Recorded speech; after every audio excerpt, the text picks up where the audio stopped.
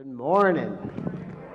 Good morning. I am so excited and blessed and honored to be here this morning with you. I believe that God is doing some incredible things in this church. It's obvious through our worship, through our time together, through our week, and I believe that you are not here by accident.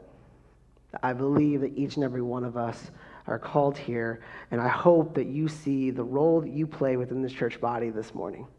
And so I think about that, and I think about sometimes we go through the motions on Sunday mornings, we worship together, we leave, we go to lunch, and we go about our week, but I hope you see that God is working behind the scenes each and every week to get you here.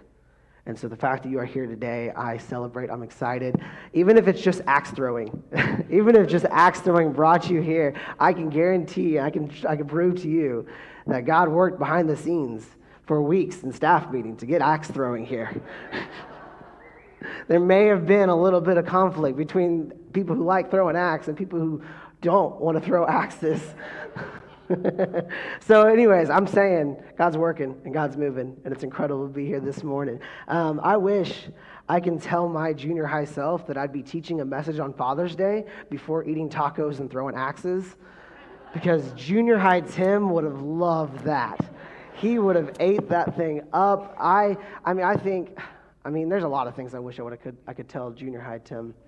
I mean, there's a lot of things I can go back and say, hey, Tim, there's a lot of things that are going to happen in your life, and we need to talk about it. There's a lot of things that's going to happen, and I think the reason why is because young Tim, he was a mess. He was a mess. He was an angry kid, and he tried everything he did to go against what was supposed to be, I guess, normal, or was supposed to be nice. I remember a time in my life, I wish I can go back, and it was sixth grade. It was sixth grade, we were out in recess, and this kid, I'm going to take you back to kind of put you in the mindset of Tim here. I was talkative. That was on all the progress reports. Teachers would write, Tim's a great kid, but he likes to talk. Great student, but very friendly. They did everything they could, basically, to tell my mom, he likes to talk, can you tell him to stop? And so, sixth grade, my mouth got me in trouble. We're out in recess, and at that point, I'm playing football for a few years, so I was the best football player ever. And so we were picking teams, and there was the captains, of course, the picking teams, and we were picking teams, and Trey was one of the captains. And he was going down, picking teams, and I'm starting to see that it's me and this other guy left, and that doesn't make any sense because I'm the best player there. And so Trey ends up picking the other guy, and angry Tim, little guy, little feisty guy, got a little mad, and as he walked away, he may have said a word that rhymes with witch, and Trey heard that, weird, how he heard me call him a name, and he had me repeat it. And so the smart, respectful kid that I was, I repeated it, but louder. And there was a couple seconds, and then his fist hit my face, and I hit the ground hard. And it took me a second to figure out what the heck was going on because I did not get in fights. And so I kind of was like, oh, I just got punched. And so the other kids kind of got in the way, stopped the fight before it started, but it happened very quickly. But I do remember winning that game, that recess. I do remember that. I remember getting there. I don't know how, but I won. But anyway, I remember that angry kid in sixth grade. I remember that angry kid in junior high. And there was a lot of times where what I was doing and what I was saying was what I was hearing in my home. It was the way I was raised. And I say this because I'm a reflection of my family. You know, my family, they didn't go to church. They didn't do that. They cared a lot more about Oklahoma football on Saturday than they did church on Sunday. They were angry. They cursed. They drank. They did everything they could because they didn't go to church. They didn't understand this. They didn't understand this life. But for me, it was normal. For me, it was normal. There was nothing about that was abnormal. And so I picked up what I saw, I did it, and I believe that I was a reflection of that. My daily vocabulary was cursing. My daily habit was making people feel bad about themselves. That's just what I saw. I did, though, have a family that was full of love and passion. So I had a family that was love. It was big Mexican family. We loved each other. I learned how to love in my family, but I also learned that dads leave their children. I also learned that new families can start. My mom ended up marrying another guy and had a stepdad, but I learned a lot in that time. I'm a reflection of my family. We are reflections of our family. And for some of us to say that is incredible to hear. It's incredible to say, I am a reflection of my family. It's encouraging. You want to repeat that. You share stories of your family, and you are excited about sharing that. But some of us, when we say, I'm a reflection of my family, and so it's hard sometimes. We try to do everything we can to go against that. And for some of us, to talk about family is difficult. To talk about Father's Day is difficult. To talk about Mother's Day and all this stuff because we were reminded of our own family. And so today our message is Start With Home, is because we believe this is so important. I believe there's a lot that goes on in our home that if we're not careful, is going to mess up our calling as Christians, as calling as a church.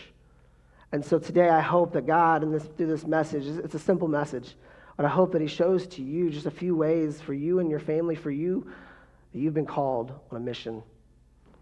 And I pray, we're going to pray, but we're in the middle of this Beyond the Wall series now.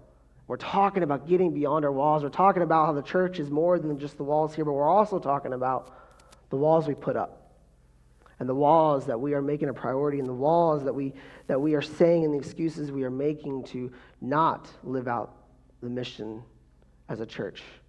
And so if you've not watched some of the series, if you've not watched the messages, Noah talking about loving our neighbors seriously, I hope you watched that. Kyle last week bringing this message about serving our city and how it's a reflection of loving Christ. I hope you guys go back and watch that. And today, personally, I stand up here to say, like, I've watched these messages, I've been here, and I've struggled with hearing some of the messages and hearing and living it out a little bit.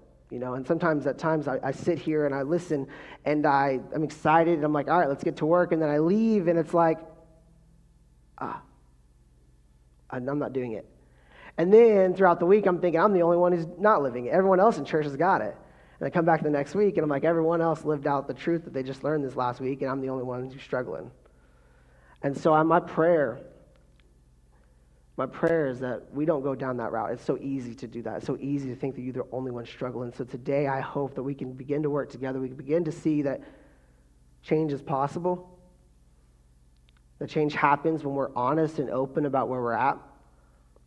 And as we think about what this means to start with our home, to start within this building, start within our church, I hope that we see that the more we are open, the more we're honest, the more we dig into this, the stronger that you are going to become, the stronger and the more impact you are going to have.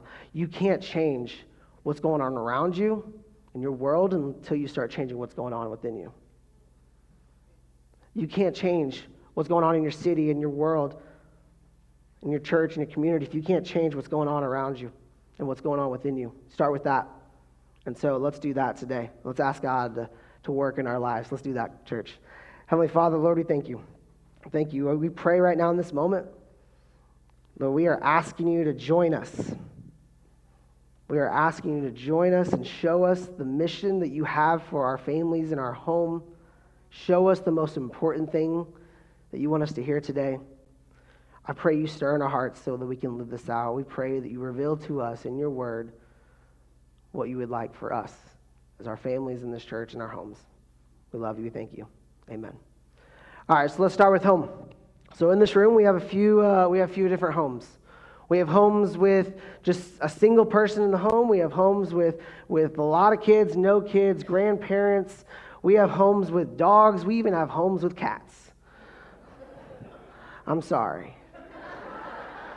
But I think that homes are so important. And for me, I'm a youth pastor, so my tendency is to talk about the family a lot. I focus on students a lot. And so whether it's a teaching up here or prayer, I do speak to moms and dads and grandparents, and I think about students a lot. And it's so easy for me to do that up here. It's so easy for me to talk to you. So if you're sitting here and you're like, well, I don't have a family, so how does this message pertain to me? I want you to understand that this church is made up of so many different types of families.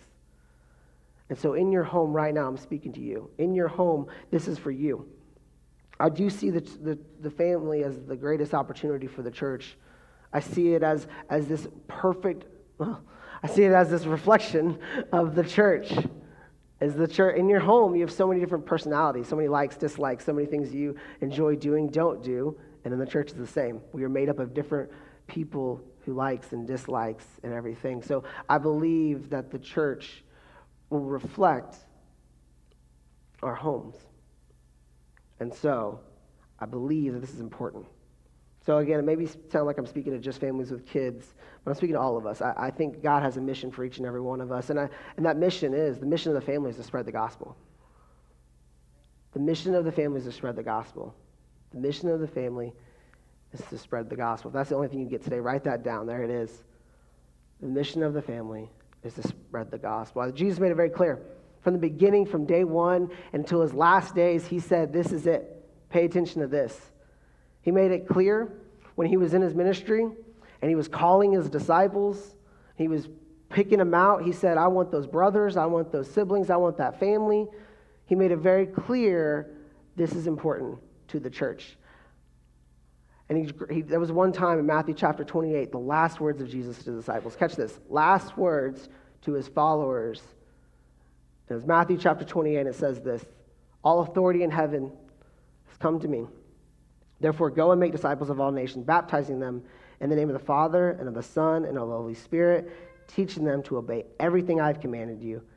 And surely I am with you always to the end of the age. See, Jesus made it very clear that it wasn't just to a few, to all come and join me. Go, make disciples. The early church, as the disciples left Jesus at that moment, their mission was this. That was their calling card. They said, leave this building and do this. There it goes in Mark 16:15. Go into the world and proclaim the gospel to the whole creation. Acts chapter 2, this is Peter preaching a message. And he says, repent and be baptized, every one of you, in the name of Jesus Christ, for the forgiveness of your sins, and you will receive the gift of the Holy Spirit. This was the message that the early church had, and this is the message for us. And it's so easy to go through our world and feel discouraged. It's so easy to look at the news and just see so many things that's discouraging, right? We do that each and every day. We read another report. We read another article. We see another post that we look at and we're like, this is awful. But Jesus says, there's a message that I want you to share. There's a message that I want you to share. Don't hold on to this message. The world has a need, has issues, and I'm giving you the message to share. And so it's simple, right? It's simple. Our mission is to be disciples ourselves, and then take that and make other disciples with our families. But what stops us?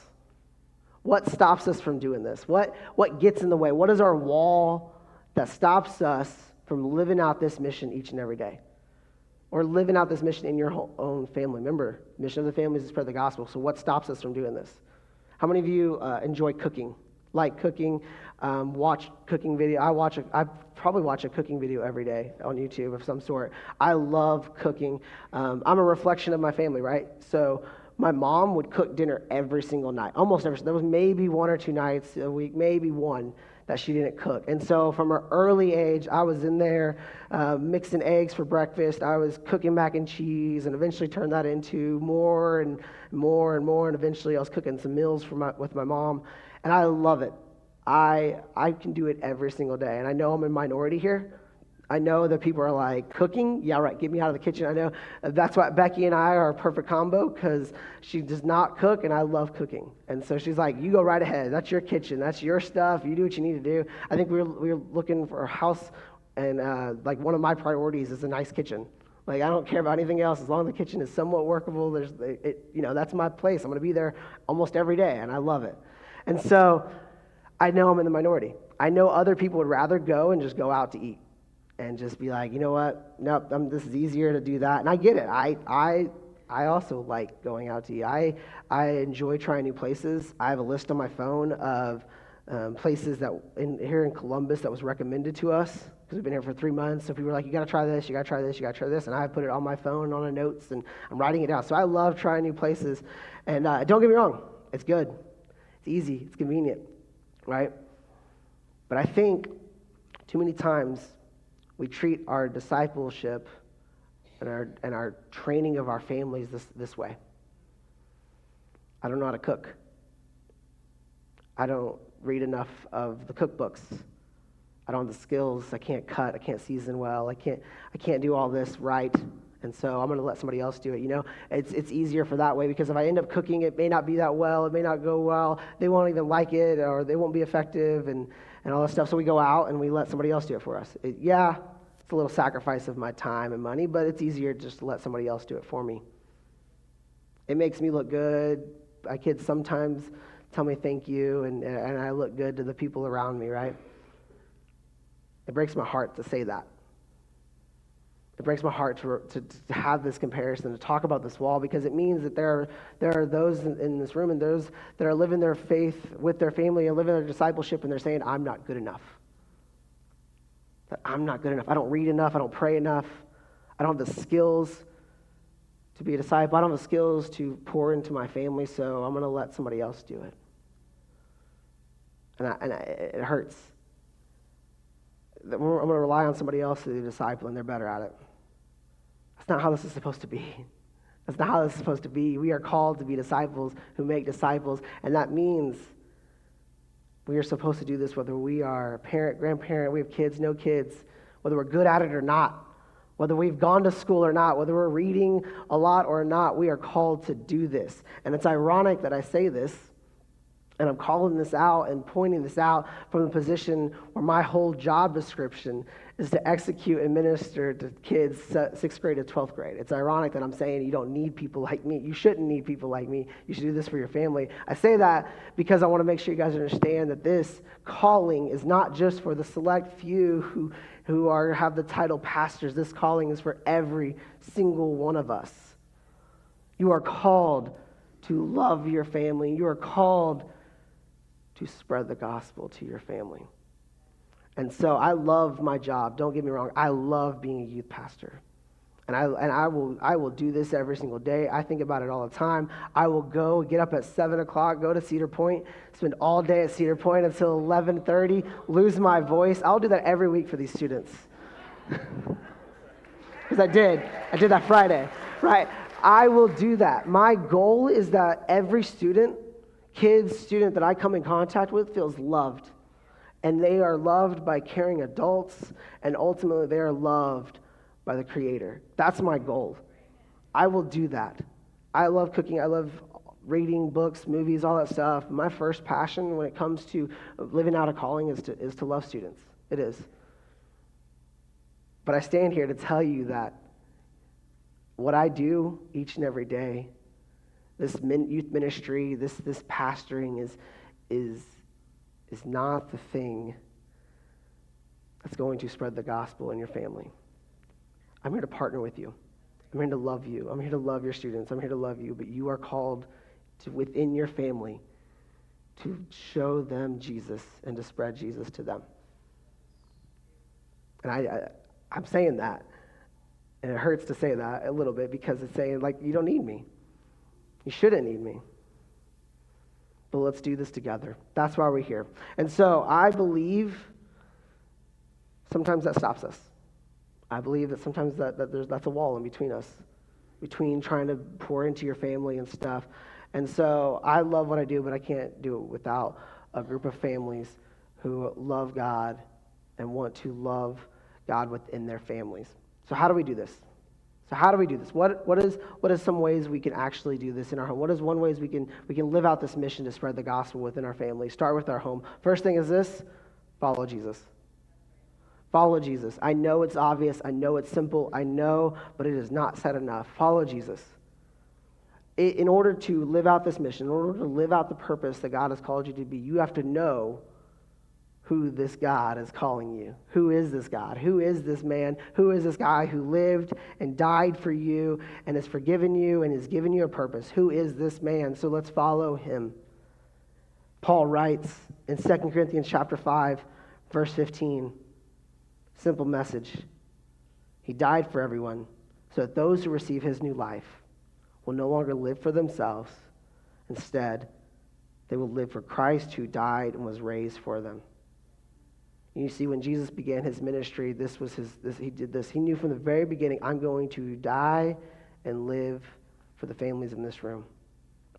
And he said these few words to the disciples then, and he's saying it to us now. He's saying, come follow me.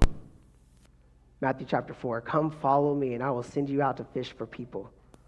Come follow me. So if you haven't responded within your home, within your family right now, start with home, then this is a response. This is your first step. Follow Jesus. Understand that he has offered this life, that he has offered this forgiveness, he is working in you, and he's saying, hey, I need your response. Before you begin anything today, before you start this week, this is your response. Follow me. Don't leave this morning without understanding this. And then the next is live a life worth imitating. Live a life worth imitating. I don't need to tell you that everything you do or say is being watched by a little one in your home. Everything you say or do is being watched not just by them, but by your siblings, by your family, by those in the church. Everything you do, does not take much for someone to see what you are doing and copy it. And so, what are you living? How are you living? Paul writes, he says, pay attention to this. Pay attention to this. What are you imitating? He writes in Ephesians chapter 5, he says, imitate God. Imitate God. Imitate God in everything you do, because you are his dear children. Live a life filled with love, following the example of Christ. He loved us, offered himself as a sacrifice, a pleasing aroma to God. There's a good chance that you are here today because someone in your life lived a life full of love and followed the example of Christ. There's a chance that you saw someone, a friend, a family member, someone that you said, man, their life is incredible. They are on fire for God. Or something they said to you and it made an impact in your life and you said, I want that. I want that. We are a reflection of our families, but we're also a reflection of those around us. And so I encourage you to live a life worth imitating. John chapter 8, verse 31, 32 said, this is it. This is our handbook. This is why we do it. He said to his people, you are truly my disciples if you remain faithful to my teachings, and you will know the truth, and the truth will set you free. Live this truth out. Pay attention to this. Work on this. And our last way that we can be a disciple in our home, it's important. We're sitting here. We're doing this right now, but I just want to encourage you, is be in community. It was so beautiful to see the families up here, so beautiful to celebrate a child dedication because it was a reminder that we're not doing this on our own, that you are not doing this on your own. The families here praying for each other, understand this right here that just happened this morning is the church. This is the church. We worship together, but we live life together. So if you are not in community, this is hard. I'm going to be honest, this is the hardest part sometimes. You know why this is hard? Because it involves other people. It involves other people, and for my introverts, it's very difficult. Very difficult. But it's the same reason why it's difficult. It's the same reason why this is so important. Because it involves other people. We are called to do this in community. And so to live out the mission to spread the gospel means we have to bring our families into communities. We have to live like Jesus did. If you know anything about Jesus' life, he was surrounded by his disciples that he loved. He was surrounded by crowds that didn't know him, and he was surrounded by people who didn't like him. And he did this each and every day because he saw how important it was to live and be in community. And so as a family, what are you doing to be in community? What are you doing to love on those not just in the church, outside the church, but how are you showing your kids and your family and yourself? This is important. This is important. Paul writes to us in 1 Corinthians chapter 11, this guy, amazing guy, he says, follow my example as I follow the example of Christ. Christ got into the dirty and the messiness of other people's lives, and we are called to do the same as families. You know, I stand up here as a reflection of my family. But I also stand up here as a reflection of my church that I grew up in. Angry, fatherless child walks into a church for the first time to play dodgeball and eat pizza, right? And so I walk in, met some friends, and in my time there at Chartel Church of God in Oklahoma City, what happened in that time was I met some families. I met some families who prioritized this mission.